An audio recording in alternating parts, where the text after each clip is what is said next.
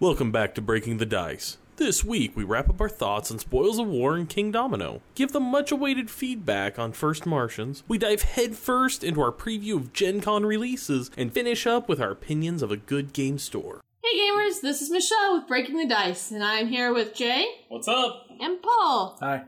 And we are super excited for Gen Con 50, and so we're going to talk a lot about that this episode. But before we get started, let's talk about some games we played. So, one of my newest love-hate relationship is with Spoils of War. This game sucks. I hate it. This game, it's terrible game. This game is super fun. It's Liar's Dice, which I know that's probably like some of you are just skipping past this already because I said Liar's Dice. But it's Liar's Dice, but they've added some mechanisms to it, like some special powers involved, you're trying to get some loot, and it's a fun, once again, I iterate that it's a very light game, but it is a fun party game, goes up to 5 people, it has really cool components, it's a Viking theme, because that's the theme this year. You're Vikings, and you've raided, and you've pillaged, and you've done all those things, and now you have all these spoils of war, and you're trying to separate them out as evenly as you feel like you can. Somebody put it as if Yahtzee and Cash and Guns had a baby. This is what it is. So Vikings of War. Vikings of War.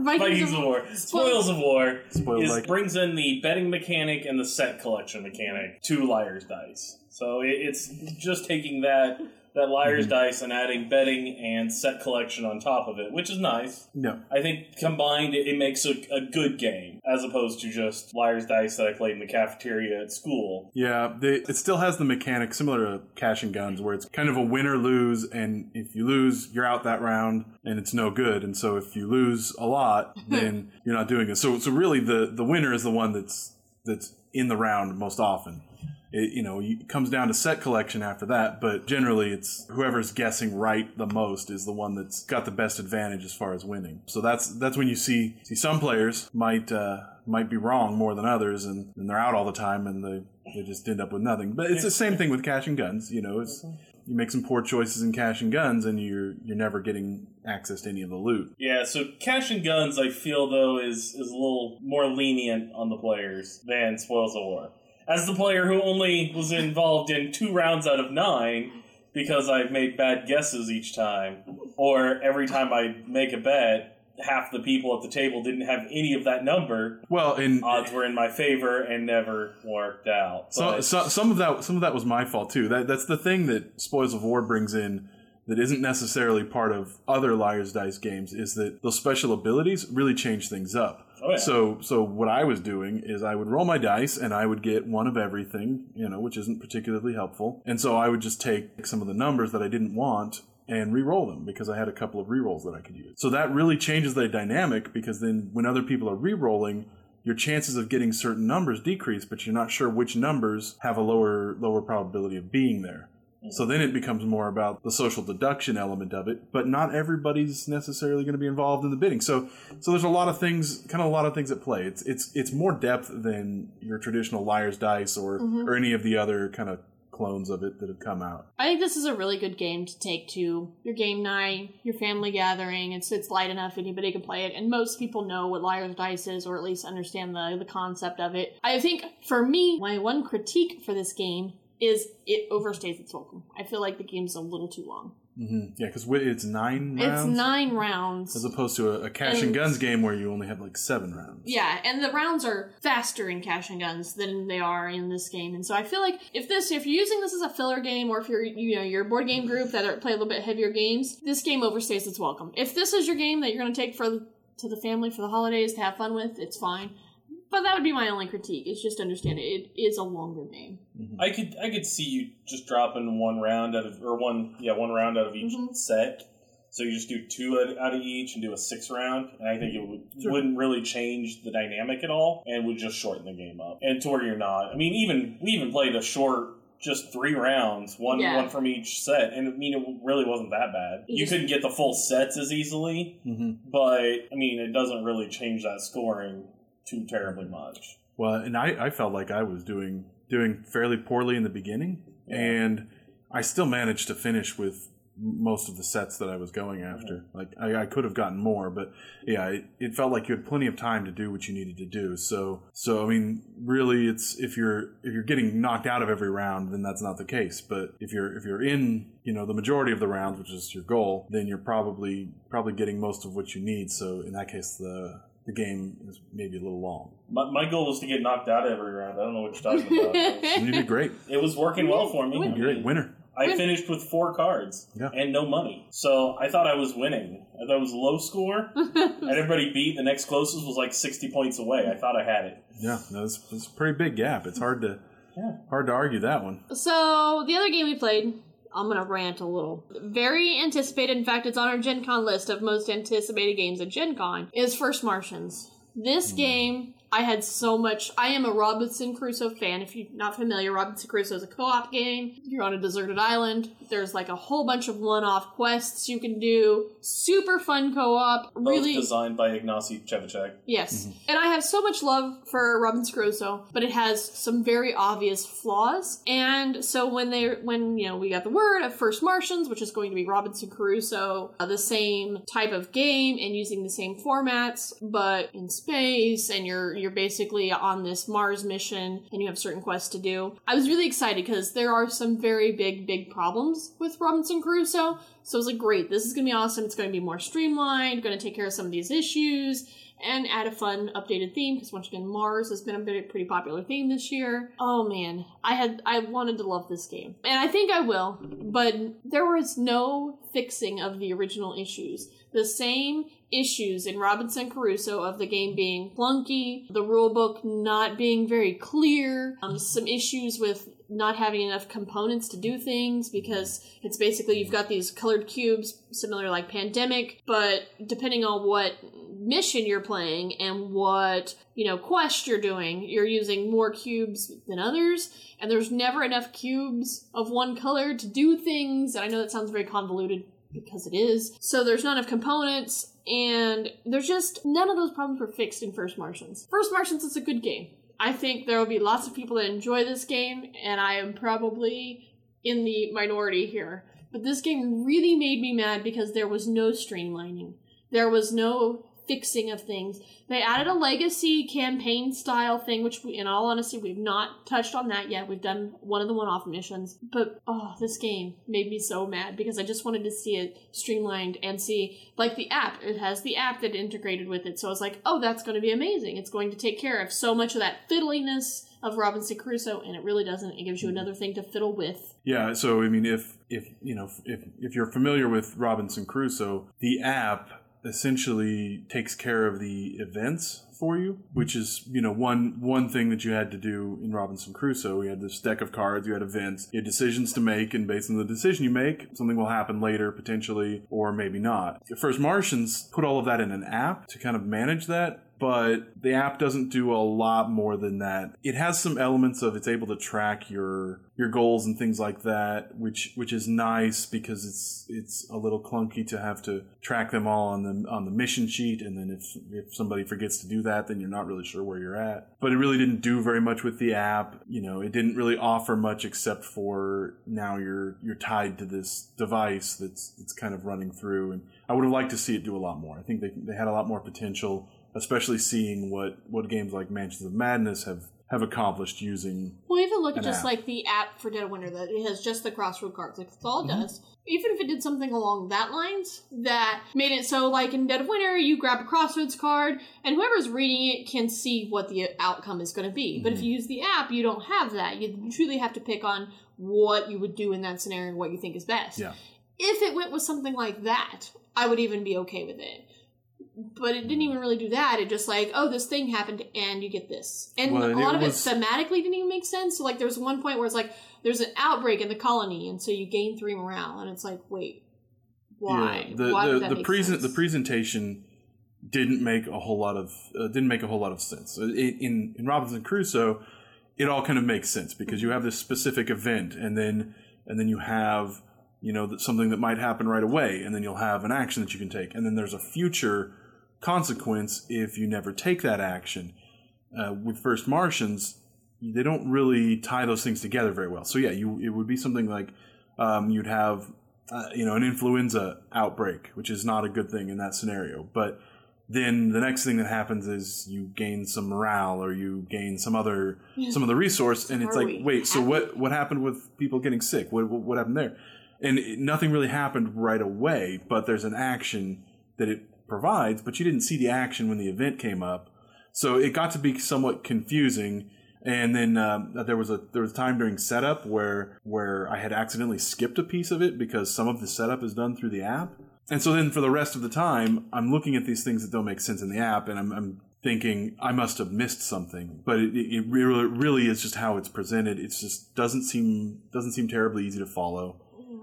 So that the app integration is not great here, and there's not an option to not use the app, which I feel like you need to be on one side of that line. Either the app is optional and only does a little bit. The Sheriff of Nottingham app. It's a fine app. It does very little. It's great for tracking score. If nothing else, that's the only thing you use it for. It's great for that. But it's just a little thing. You don't need it. It's entirely unnecessary. Or you go with Mansions of Madness, which has a huge app that does lots. And it basically carries the game. And it runs the game for you. Well, so you have to have the app. Yeah, you have to have the app. So but this is a game that you have to have the app, and it does all, very little. all it really does is it's replacing a deck of cards for you. Well, yeah, and see, my problem with that is that with Dead of Winter, at least you have the physical card. Yeah. So I don't feel like I need to have a device there if I don't want to. Yeah, you can take the game out. And that's my problem with this, is I feel, the problem is I have to have a device no matter what. And because it's a board game, I want it to be an iPad or something bigger than just a phone. Yep. Because just having a phone sitting there on the table, it's hard to see. I've ran Mansions of Madness off a phone. It's not easy. No. Oh, no. It's not ideal. I mean, even on an iPad, when you're gathered around a table, it's not ideal because it's not big enough people can see. Yeah. And so when you do that, Mansions of Madness really needs it. A game like that, you really need that. Because and I would say benefits from it, too. It does, because of the variability of the game. And those campaign-style games benefit from having the app because of that variability. But a regular co-op game that's not truly that campaign style, I don't see the need for it. Well, yeah, like I said, I think Dead of Winter did it right by allowing you to do it. If you want to use the app, fine. If you don't, it's not necessary. And I think Dead of Winter, comparing the Crossroad cards to the event cards, I know it's a great comparison because they do serve fairly similar functions. They work differently, but the Crossroad cards from Dead of Winter, I feel like have a better, better flavor, better story. Yes. You really get the sense of what you're doing. A stranger comes to your colony and offers to help with something. Well, that there's what they're offering, and then maybe they can do it, maybe they can't, but then there's also, now you're taking care of this extra person. So you can kind of weigh the consequences there. Whereas in First Martians, it would come up, it would say, the big example of, like somebody got the flu. Well, okay, then we just move on and we do other things. And then now there's an event action, which is supposed to be tied to the event, but it doesn't really flow very well. You don't get that kind of sense of urgency that, oh wait, someone's sick. This is something we might have to divert our resources to take care of. I also I get why they did it. But one of the things, and so everybody's got their own personal roles and things they can do. If you don't have enough players for somebody to play the medic, you basically get this little machine that does the job of the medic. And I don't like that because I feel like, why would you ever take the medic at that point? Right. And and that was a confusing part as well. We played with 3 players, so there's specific rules on setup for any player count.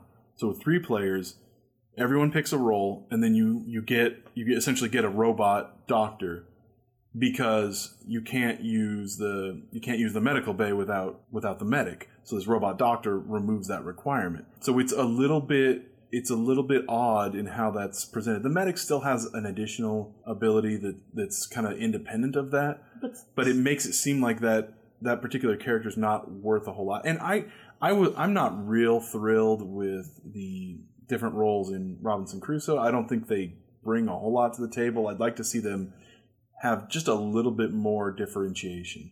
Yeah, I feel like it with Robinson Crusoe. I feel like it's even more so in First Martian, where I was supposed to be good at scavenging things, and I was supposed to be able to find parts so that way I can fix rovers and things like that. I was mainly exploring. Right. Like, and Well, I and we shouldn't, were doing- as I shouldn't even be doing that role. I should be scavenging those things. And it was like, it really didn't matter, is what it felt Yeah. like. It didn't matter what you went out and did, because it just wasn't that big of an impact. Your special powers weren't that big of an impact. we were doing the intro mission. Yeah. So Maybe later on. it was designed to be the easiest one, and it's just to kind of teach them the mechanisms. But it was like, it's the one they suggest to play first, but it was really heavy on like building things. Like your build action, you spend a lot of time with that. Then the exploration, like. So minimal. we actually kind of did that wrong, because it was a little bit confusing at first, but we basically only needed to explore 2 places, and we only needed to gather twice. And then the rest of the game is all building or other actions. So they really cut out kind of half of the game. So like your typical Robinson Crusoe, there's always something that somebody can be doing. Any one of those Yes. actions is potentially useful, even if your goal is, I'm going to build this boat, try to get off this island.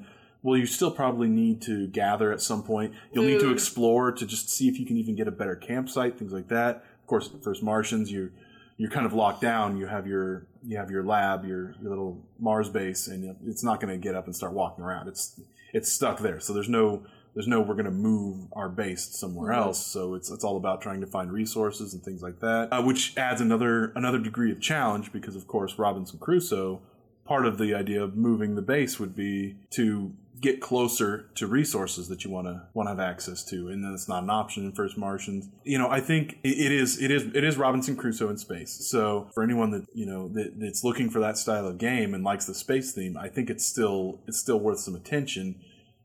But the intro mission, I don't think was a good mission. Yeah, It you didn't kind of showcase the game very well. you have to slog through that intro mission, and yeah, it was not. So one of the things coming up in what we we played like. King Domino. We did play King Domino. That was a fun little light 4-player game, 8 and up. So I always appreciate something you can play with the kids.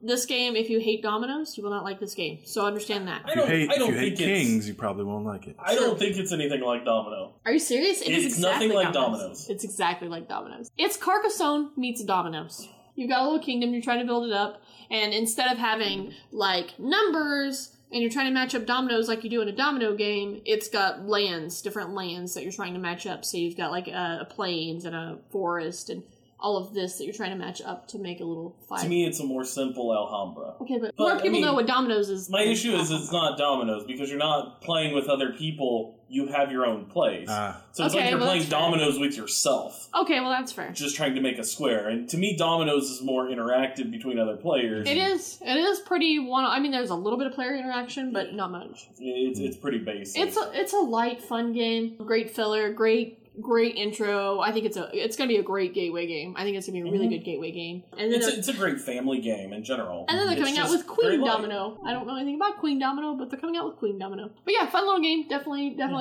If you have kids, I would look at it. If you're gateway games, if you're somebody who does, I think it would be a good staple in your collection. It's And probably it's one I small. would pick up just to take to game days, especially if we started doing game night, and it would be something that real simple to teach to families. And it's That small. show up. It's not going to eat up a bunch of space.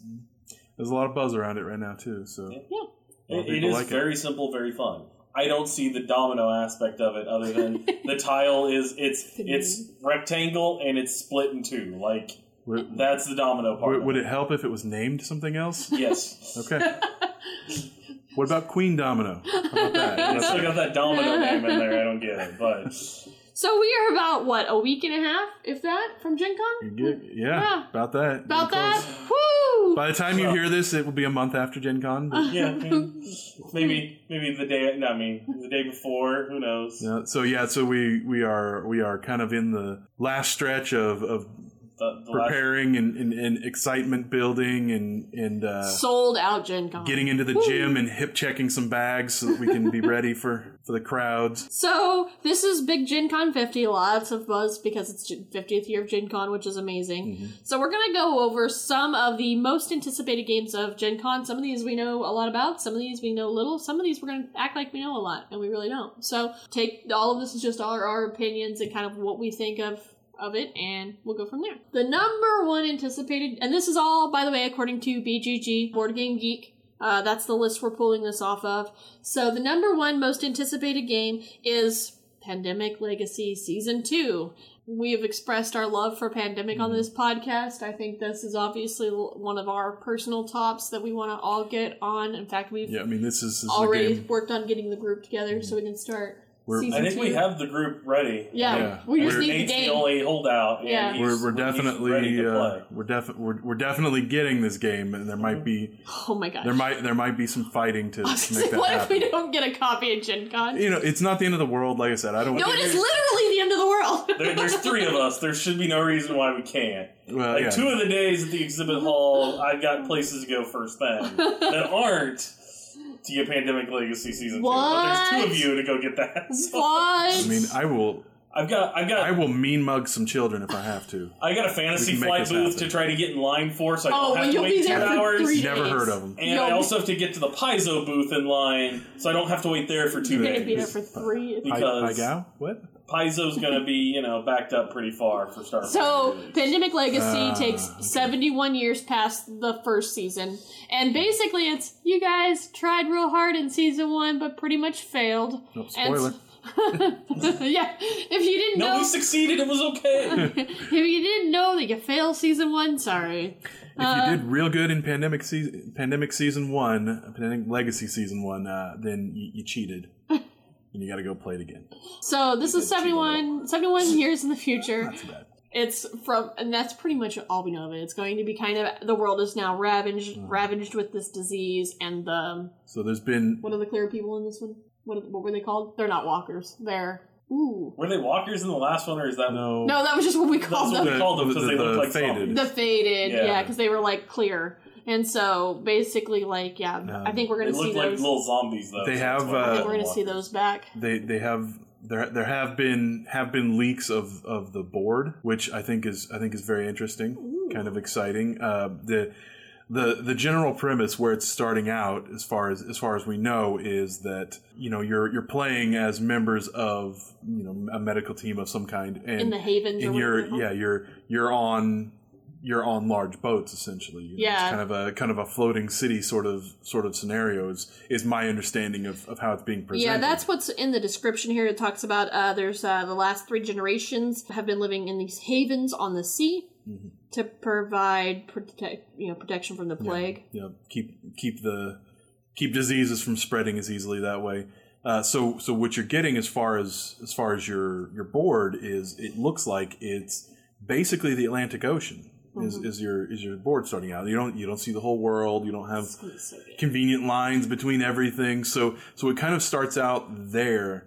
Maybe even borrowing a little bit from Pandemic Iberia with the Which would be interesting with because the sailing routes, the merchant ships. Which that's a good point, because I was wondering what mechanisms we'll see in this one, because the last Pandemic Legacy took from all the different Pandemic games and expansions and kind of took different things from all that. So we were really worried about the second one, like, all right, well, there hasn't been a whole lot more out, so what are we going to come up with? Yeah. So, yeah, I think that really So makes sense. We already have the boats, so I mean that's reminiscent of Pandemic Iberia. It's not that the boats were that necessarily revolutionary in how they worked mechanically, but what is interesting from Pandemic Iberia, which is I think part borrowed from Pandemic Legacy Season 1 and part something we're going to see them borrow again in Season 2, is the railway system from Iberia. You can use trains to get around, but those tracks aren't there, so you may have to build the tracks. I think we'll probably see something along those lines where you have to build up an infrastructure to move around. I also think we could see the mutating diseases from Iberia. I think that would add things will react differently, because now these diseases aren't fresh; they've been here, so there have been those mutations. So I think we're going to see some of that, like by the water was a different strand of. We also have populations in isolation, which is something that can lead to differing mutations. So that could add a lot of interesting mechanics there. So they've got a lot to play with. I can see a lot of things they might want to do. I'm extremely excited for it. I'm so much hype. And it'll be. I just imagine opening up one of your dossier and finding North America or Europe or Africa and getting to put that piece on the board. Oh. So that sounds kind of fun. So everybody's just taking 2 days off. We're going to pound through all No. in 2 I'll do days. it. No, right? we're not doing I'll do it. it. No, we're not shotgunning the game. Number 2 is, and this one kind of shocked me, is Sagrada, which is a game where you are building stained glass windows. This game is really pretty, and it's a dice game. And you're basically trying to draft dice into this little, everybody has their like little window. This game, from what I understand, it was a pretty light game, family style game. There's different tools to help you get different dice. So I think this is going to be a pretty entry level dice drafting game. It is a good looking game beautiful. just from first glance. So I think it's something that's probably going to get some really good attention, and maybe something we might even look for while we're there. Definitely. See if we can grab a copy.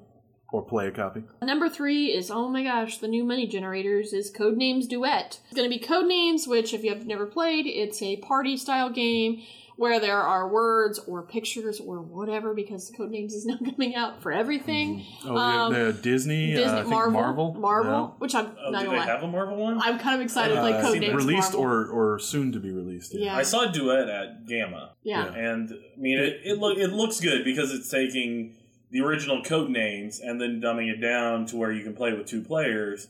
Did and we doing it ever back and forth? Did we ever figure out? The big question there was, what's the difference between Codenames Duet and the 2-player variant of Codenames? Did we ever figure out how they differentiate the two? No, I don't think we did. Or is this just a blatant cash grab? I think, to me, it looks like a cash grab, and I think they've expanded the rules a little bit.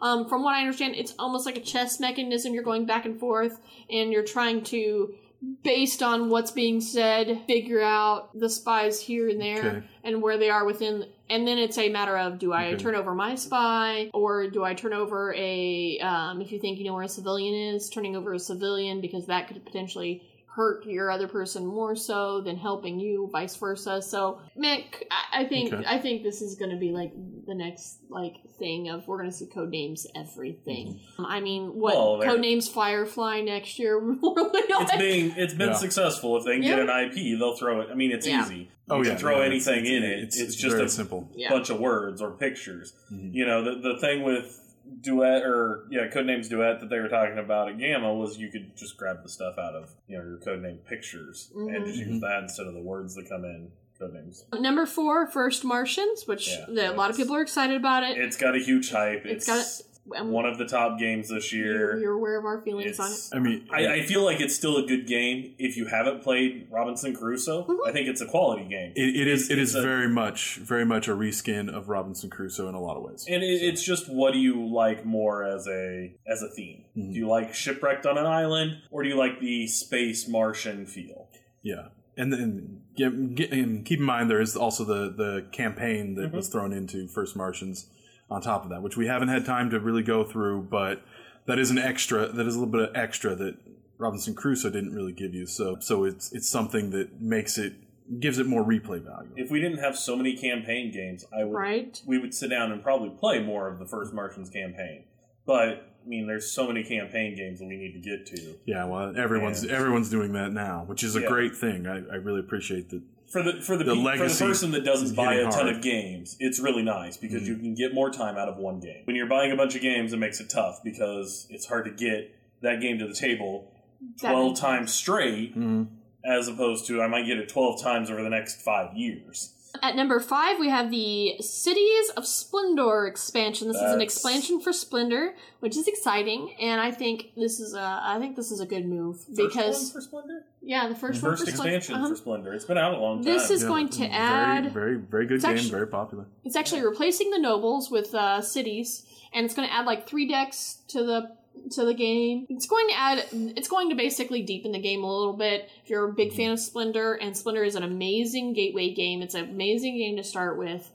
So if you're a fan of this game, I definitely recommend picking this up because it's going to to me, it doesn't sound like it's going to change the rules, but it will add more meat to the game, which I like. I don't like it when they add expansions. It completely changes the way the game is played, and it's like, okay, but I liked that game. Yeah, and we've talked about, Splendor's a good example of a really straightforward example of that mechanism. And we've talked about other games that kind of borrow from it a little bit. So now it's kind of coming full circle where it seems like Splendor is starting to borrow from some of the games that have borrowed from it. And now it's getting a little bit fuller as a game goes. So that's definitely a good sign. Number 6, we have, I love the name of this game. It is Wasteland Express Delivery Service. This is a post-apocalyptic pickup and delivery game, because now you're delivering like supplies to all these different people and then you pick up your money, and as you pick up junk, it's some sort of like parts you pick up, but then you can do that, and then you can put rockets on your ice cream truck, so you deliver things faster, and it is a Euro game. So I want to put out a buyer beware out there, because it is a Euro game, and it does not look like a Euro game, but I mean, you could have changed the theme to spices in Asia. I mean, it'd have been the same game. So be aware that this is a Euro game with just a more updated theme than let's trade spices, but it does look like a lot of fun. Pickup delivery, it's got some fun mechanics, it's got some dice rolling, so a little bit of randomness, it's got a modular board, player powers, which I'm a sucker for player powers. So this one looks interesting. I think I'll pick it up. This one also is a Euro game that touts itself as being a shorter Euro game at like 90 minutes instead of most, good heavy meaty Euros will sit there at about 3 hours. So this one may actually be at least a little bit short, a little bit more swallowable of a Euro game. After that, we have Whistle Stop, which I actually have not heard much about. Another pickup and delivery game, which apparently is the hotness on BGG. Tile placement game. Looks fairly light. It's going to be a 75-minute playtime, so I mean, it's a pickup delivery system.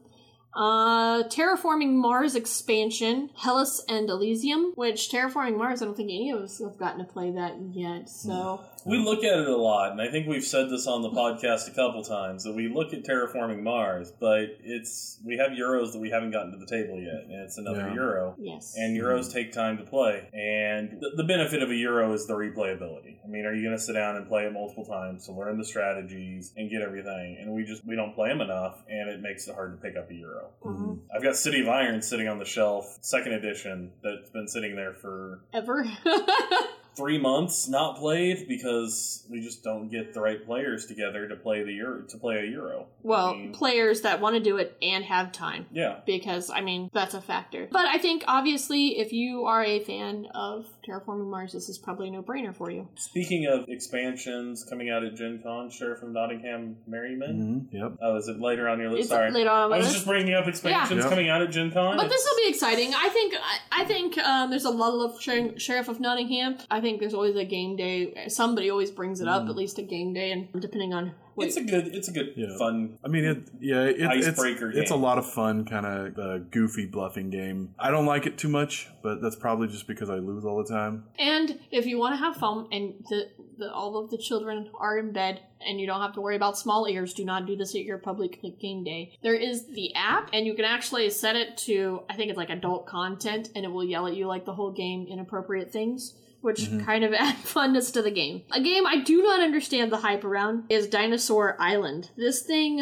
It's a big Kickstarter game, wasn't it? Yeah, it got a lot of love. It's a dice economic style set collecting game, and the artwork is like totally like 80s style. It's a worker placement. It's by the designers of Dead of Winter and then the Wasteland Express delivery service game. I just don't understand it. But there's a lot of love. There's a lot of love for this game. But it's supposed to be very Jurassic Park style. There's like a bunch of stuff to do with like DNA, and you're trying to like make better dinosaurs. And after that, we've got Ex Libris, which is a set collection card drafting game about running a library, I believe. Once again, I don't know a whole lot about this one. I'm into it. You're into it. Founders of Gloomhaven. Once again, haven't got to play Gloomhaven because it's a huge campaign game that we just haven't had time to sink our teeth into. This is getting a lot of love, so if you're a Gloomhaven person, this is a no-brainer. Century Spice Road. This is a card drafting deck pool building card game that's getting some love, and it is by Plan B Games. It is supposed to be a 30 to 45 minute short little card drafting game. Okay, so the one I'm really excited about,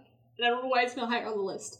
Photosynthesis. This game looks amazing! I'm so excited. This is a game by Blue Orange Games, and it is a game about planting trees, and then, like, depending on where the sun is on the board, your trees get light, and then, like, depending on how much light they have, they can, like, make life, and they, you know, things are good and happy because your tree is healthy. But, like, you can build trees in front of other people, and so then depending on where the sun is, you're blocking their sun, but you gotta be careful because the sun can come back around. It looks super cool. It's all these cool trees, all little cutout trees. You put them on the board, like, just on the table. I think it looks really I'm skeptical because Blue Orange Games. Oh, come on. Come on. I haven't been real impressed with most of their games overall. I'm excited. The other one after that is Grim Forest. I'm really excited about this one. This one's coming off of Kickstarter as well. It is a fairy tale of the Grimm fairy tales. It's a movement programming game. Looks really good. Mountains of Madness. That Once game again, gets huge love. I'm surprised this is farther down. This is a game by ILO.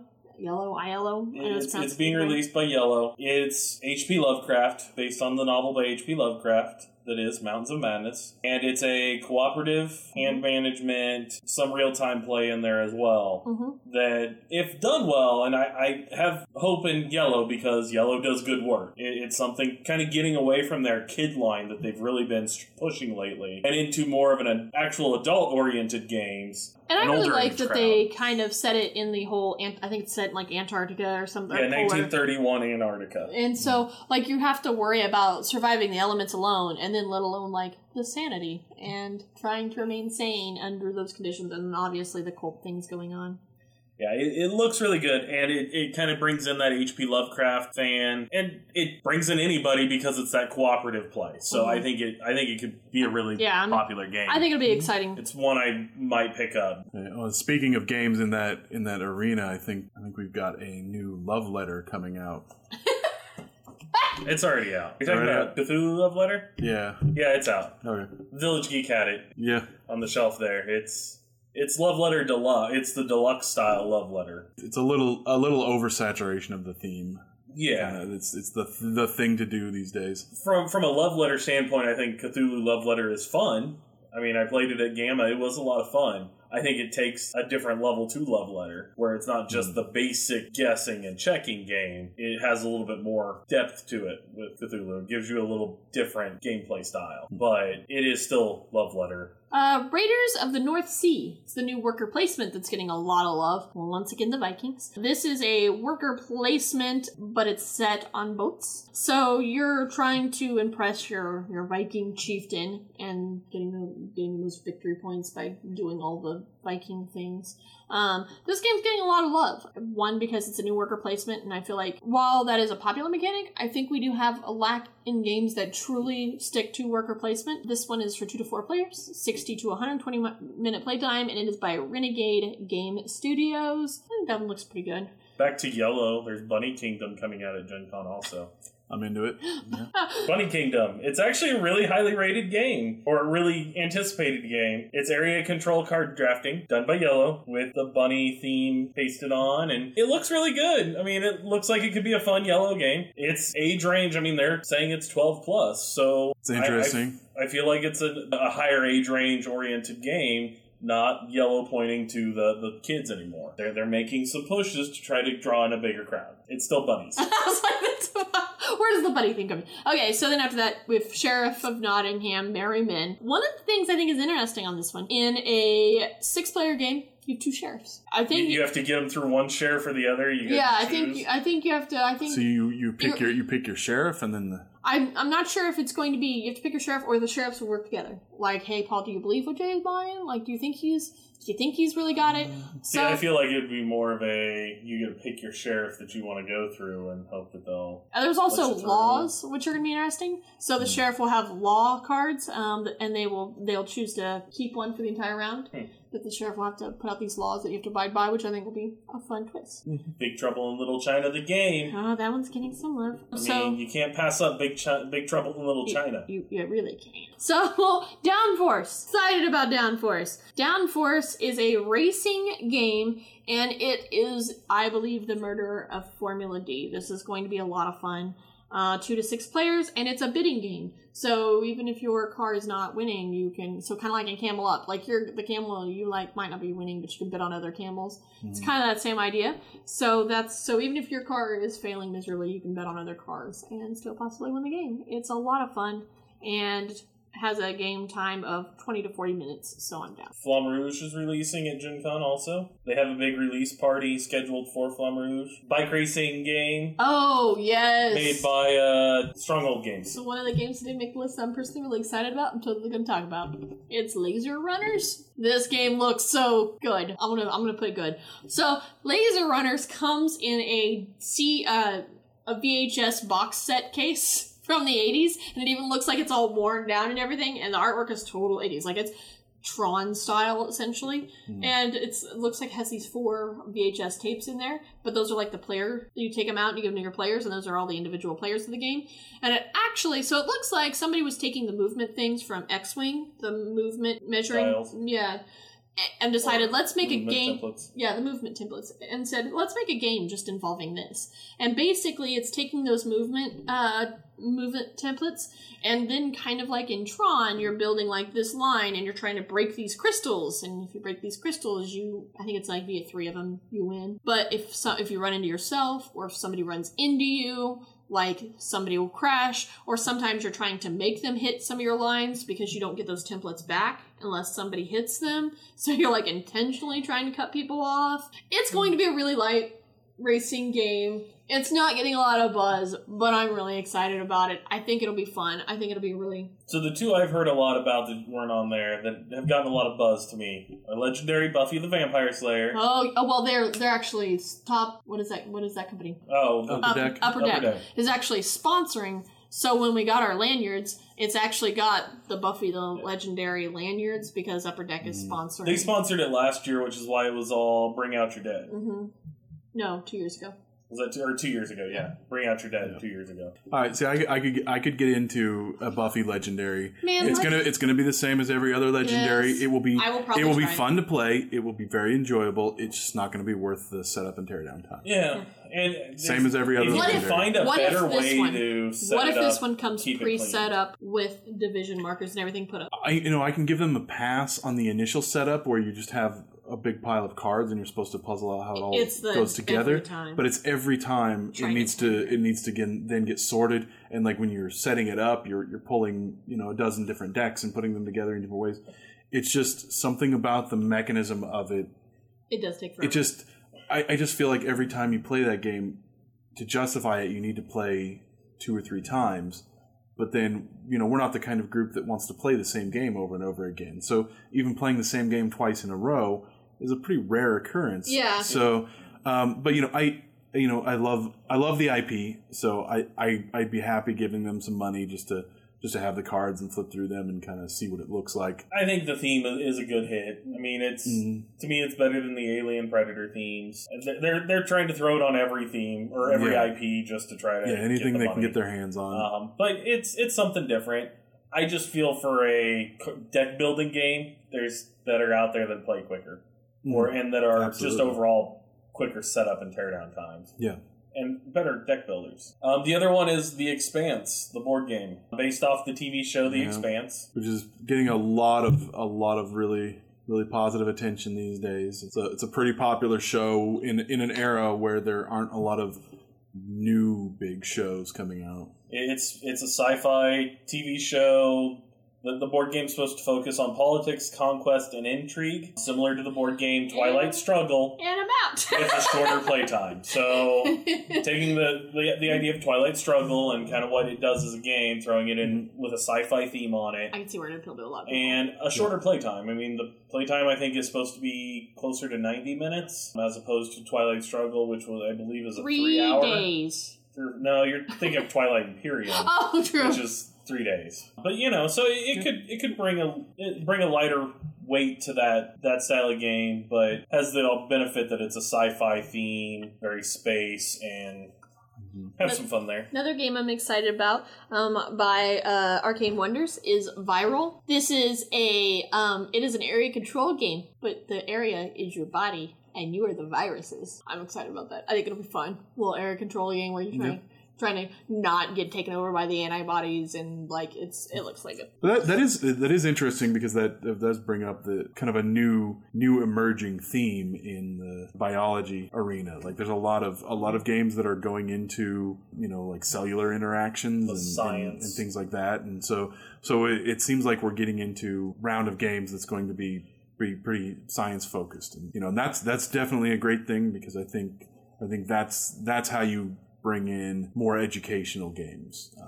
Especially the younger games are seeming to be a lot more science themed, which is good. I mean, it adds a layer of teaching onto that game as well. Yeah. If you can learn something about how cells interact, or about how viruses replicate and things like that from a game like that, I think is very valuable. And I've tried out other educational games in the past, and they often kind of don't work, which is odd, because a lot of these things that you're teaching work fine as a game. If you're talking about an organism replicating, then there is very much an element of competition there. So you have easily a game that can be built around that. Evolution, great example. Yeah, that's exactly what I was going to say. Look at Evolution. I mean, my 11-year-old has eaten up that game for the last 2-3 years. Like, she loves that game, and it does. It teaches how evolution works, and because there are meat eaters, the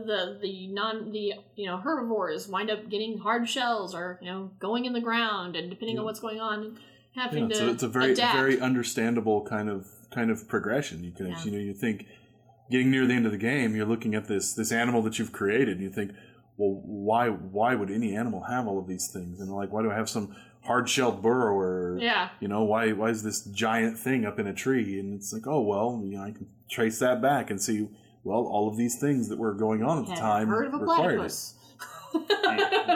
The elephant with a hard shell that can climb trees. Yeah. Not sure how this works, but it happened. Yeah. So 2 games I'm really excited about, and they're really low on the list. So, take that for whatever. But they're both in the Dead of Winter universe, and one is Warring Colonies, which we kind of touched on. How about all that? So I'm really excited to pick that up. And Dead of Winter, flick 'em up. This is a real thing, people. This is no longer somebody thought it was a joke on the internet. No, it's a real thing, and it actually looks really good. I watched a playthrough of this, and it adds some really cool things with the weapons. So you can have a baseball bat, and the baseball bat you do differently than you would the shotgun. So the shotgun has all these little bitty tiny little wooden circles that you load into this little cylinder, and when you flick them out, it does a spray. And will hit multiple things. Where the baseball bat, you can actually flick it 2 different ways. You can stand it up and flick it, so it actually gets some air to it. Or you can kind of try to spin it, so rotate and take things out. So really excited about that. And then it's got the Zombie Tower. The Zombie Tower is how they redistribute zombies, which was actually really, really smart. And as these zombies die, they have numbers on them, so 1 through 5. And they match the Zombie Tower. So you place them on the Zombie Tower, and then when you drop them, because they're placed differently, they spread out in a pattern that's really hard to predict. It's it's kind of like you look at a dice tower. If you had the stuff not in the middle, when you throw stuff through, it's just going to fall at the bottom. Where this kind of adds it to kind of spread out and not just be in one spot. So really excited for those 2 games. They did not get a lot of love on BGG. I always think about picking up Flick 'em Up, but the Western theme just doesn't appeal to me. The Killing Zombie theme does, yes. And so I'll definitely want Flick 'em Up, Dead of Winter. I think we've got a lot of stuff at Gen Con happening. I wanted to touch base. Is there anything, Paul, you were looking forward to at Gen Con? Not really. I'm more interested in other than the trash games. I'm more interested in the experience. Just trying to get in there and kind of just. I love an opportunity to be uncomfortably squished between people that I don't know. So that sounds like a lot of fun, and it's really exciting that this is going to be not only one of the biggest cons that we're likely to see.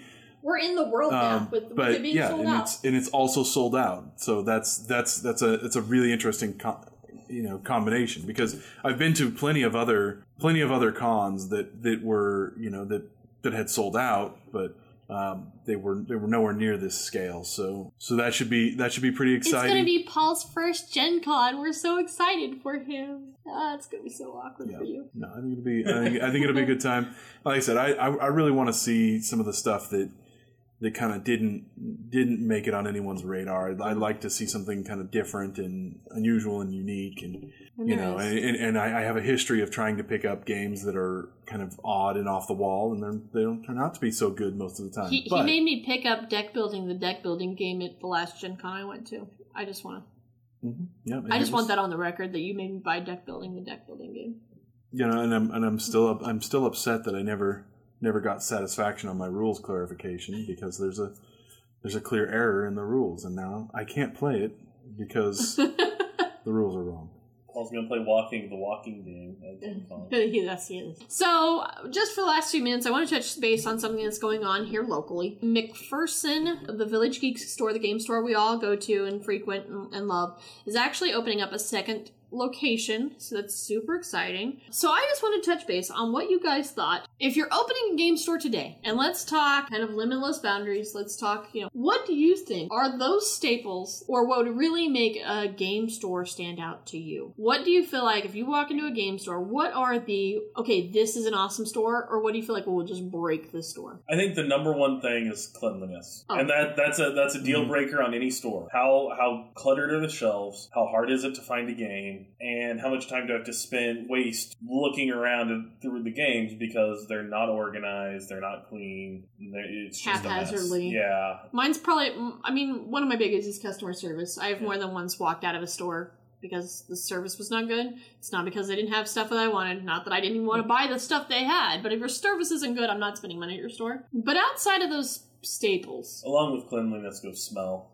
There's a big thing with game stores. You have to. Yeah, let's be real. Don't buy your cardboard from someplace that smells funny. Yeah, so you have to make sure take the extra effort. Know that your clientele will potentially have smell, and you have to keep the smell good. It's just something that goes along with the game store. Gen Con has, speaking of smell, Gen Con has its own special smell. Anybody who's been, every con has its own special smell. Gen Con is 70,000 people. It's a lot of special smell. San Diego Comic Con's 130, Yeah, no, thanks. But it takes a little outdoors a lot, too, where Gen Con's all indoors. For me, outside of your customer service, your cleanliness, having plenty of space, I really don't care much for those little hole-in-the-wall places where there's really not even places to play a game if you wanted to. I want to see something different. So I want to see your displays displaying the top 10 board games on BGG this week.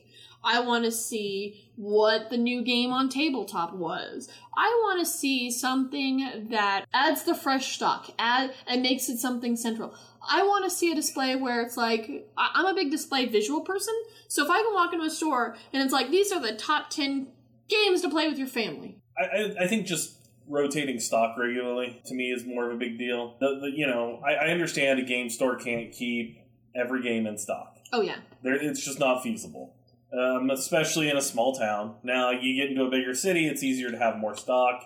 You look at game stores in Dallas. But even they have every game in stock. But that's, they get that draw for that. To me, it's more of having that constant rotation and having those first shelves that I walk into always being different. So I'm seeing something different most of the time I'm walking in. Those first things I see are always different. Now, what was there might be in the back now, but at least it's refreshing. You see something different, and so I kind of get to see something else. And as a person that may not know games coming in, they get to see a different game every time, which is nice for them. I get to see something that, oh, hey, I didn't realize they got this, or they just got this in. Their new stock's right there at the front, easy to see. Yeah, I think the important thing is just being able to walk into a store and get a sense that someone there is in touch with the hobby. That they're not just putting things on the shelves because they know that if they have Settlers of Catan, they can sell it. It's that someone is trying to make that store an active contributor to the hobby. I want to see good play space. I want to see, if they have a library of games, I want to see games on there that are games that I would be interested in playing. Things like that. It's difficult because a store like that, you kind of have to have people involved that that can really drive that. People that are involved in the hobby and interested and add to it. And you can tell when you're in a store that does that versus a store that doesn't. You know, like virtually every comic book shop now has some board games on the shelf. Mm-hmm. I have been into stores where it's like, oh yeah, we have board games. They're in the back, and they're all Cthulhu themed, or they're all Monopoly. And GameStop is your classic game reseller, video game reseller. Now they've started putting more tabletop games on the shelves, but that's not a place I'm going to go, with the exception of Monopoly Gamer because they worked out that exclusive deal, but. For any other game, I'm not really going to go there to find it because I know that I'm going to find the old staples that I can get, kind of anywhere. I want to see that someone in there likes playing those games. But my issue with GameStop and places like that selling a board game Target's carrying a good chunk of board games now. I would rather, if I'm gonna buy it from GameStop or somewhere, I'm gonna buy it online and get it at a cheaper price. So I go to a local game store. For the customer service, and if I want something quick, and I know that they'll have it. I don't know GameStop will have it. They're going to carry some board games, but they're geared towards the gamer. Well, it seems like they do frequently have a kind of a varied stock from one store to the next. And so I'm not going to go there to buy a board game. I'm going to order it online if that's what I'm wanting. Mm-hmm. I'm going to go to a game store if I want it immediately, or if I'm wanting to support the game store because I enjoy supporting a local business. Sure. They've got to make a living, and I'm not going to buy everything online if I can support them. It might cost me a little bit more, but it's worth it. They give me a place to go and play those games and a community that they've built around these games or different types of games. Mm-hmm. And that's worth it to me. Yeah, no, it's the same thing with Target. If GameStop can get someone that, went in looking for a video game and decided to pick up Settlers of Catan or Ticket to Ride. I'm happy to see that. They're bringing more people into the hobby. And those people, if it really clicks for them, if it really works, then, you might see them being drawn into some of the more interesting games, some of the more complex or newer games. Mm-hmm. So there's a lot of positives there, especially as video games move more and more away from local multiplayer. You need those options, you need those solutions, and tabletop games fill that spot very well that video games had taken over for several years. Well, now you can't play together in the same place unless everyone has their system, but you just need one copy of that board game, and now you have 4 or more players. I always struggle with that. I hate when somebody comes in, and this will be my personal rant, and I understand money is tight for everybody. We've all had that moment. But it's really hard for me when somebody will go buy $60 for a video game, but if you ask for $60 for an amazing board game, they're like, oh, that's too much. It's like, do you understand? For me, financially, I take a board game and I equate it to doing something fun, some other fun activity. So can I go to the movies with 4 people 6 times and still come out, more expensive than this board game? Or am I ultimately getting a better deal and more hours of enjoyment with my friends than I would if we all went out to the movie? I don't understand the justification with board games and video games, because people will look at the video game and go, oh yeah, it's a new hot video game, and don't question really spending $60 on a brand new video game. But trying to sell a video game for or a board game for $60, people are like, well, I don't know. To be fair, if you get a good video game, first of all, that's something that you're going to be able to do by yourself. If it's a good game, you may log 100+ hours there. It's very difficult for most board games to kind of reach that level. Take a game like Pandemic Legacy. It was 17 games that we played to get through. 17 or 18. Yeah. So we're minimum per gameplay. Yeah, less than 100 hours in that. The other side of that, of course, is that a lot of the video games that are coming out aren't good enough to justify that an individual spend that much time unless It just happens to be their It's favorite also, Unless game. it's for Breath of the me, Wild. it's So times... that one's worth it. Like that one's easy argument. For me, there. it's the argument, though, is it's times 4. One person can play a $60 game for 100 hours. We played 18 games times 4 because we all got to enjoy the experience. And so I feel like it's 6 in one hand, half a dozen in the other. Sure. And so... And what's your situation too? Exactly. It's always if you are if you've got a family at home, if you're looking for something to do after dinner rather than just stare at TV playing video games, or everyone's off doing their own thing, a board game's a great way to bring those people together. If you're someone that you meet once a week to play some tabletop games, it's a harder sell there because then you get to use this once a week, and even then, does it make it to the table? Yeah, even then To you me, might the not. bigger issue is it's a psychology thing. Mhm. Video games have always been expensive. We've always known video games Well, are sure. expensive. From way back in, even SNES days. Oh, yeah. Oh yeah, Video those games new were games were 30, 40 bucks. 50 bucks. Yeah, Now depending on- they've gone up, $50, $60 now. Or, you can get collector's editions for more if you want. But even just the base game, $60. Board games that people are used to. I go to $20. Walmart and I buy Monopoly for $20. Black Friday sale, But now $5. it's $60, and so it's a big difference. Well, I've had To people... bring that mindset of it's a board game, it's just cardboard and pieces, but it's the time that goes into developing that game that you're paying for. And I've had and people the get upset experience. about that because they'll come in thinking, oh, I played Catan with my friends and we'd really like to get Catan for our family. And they come in thinking like, yeah, what, $20? Monopoly's like $20. And then they see Catan, which I think has a 30 or 40. I was going to say it's like either 30 or 40. They go, wow. Which is still a cheap game. Which Yeah, is, that's- yeah. It's not an expensive. That's a low purchase. end Yeah. price for a game today. But that will throw people off because they do. They come in thinking, I'm going to pick up this game. I've had that happen with a lot of things. And so, you'll show some of the smaller games, and smaller games run $10, $25.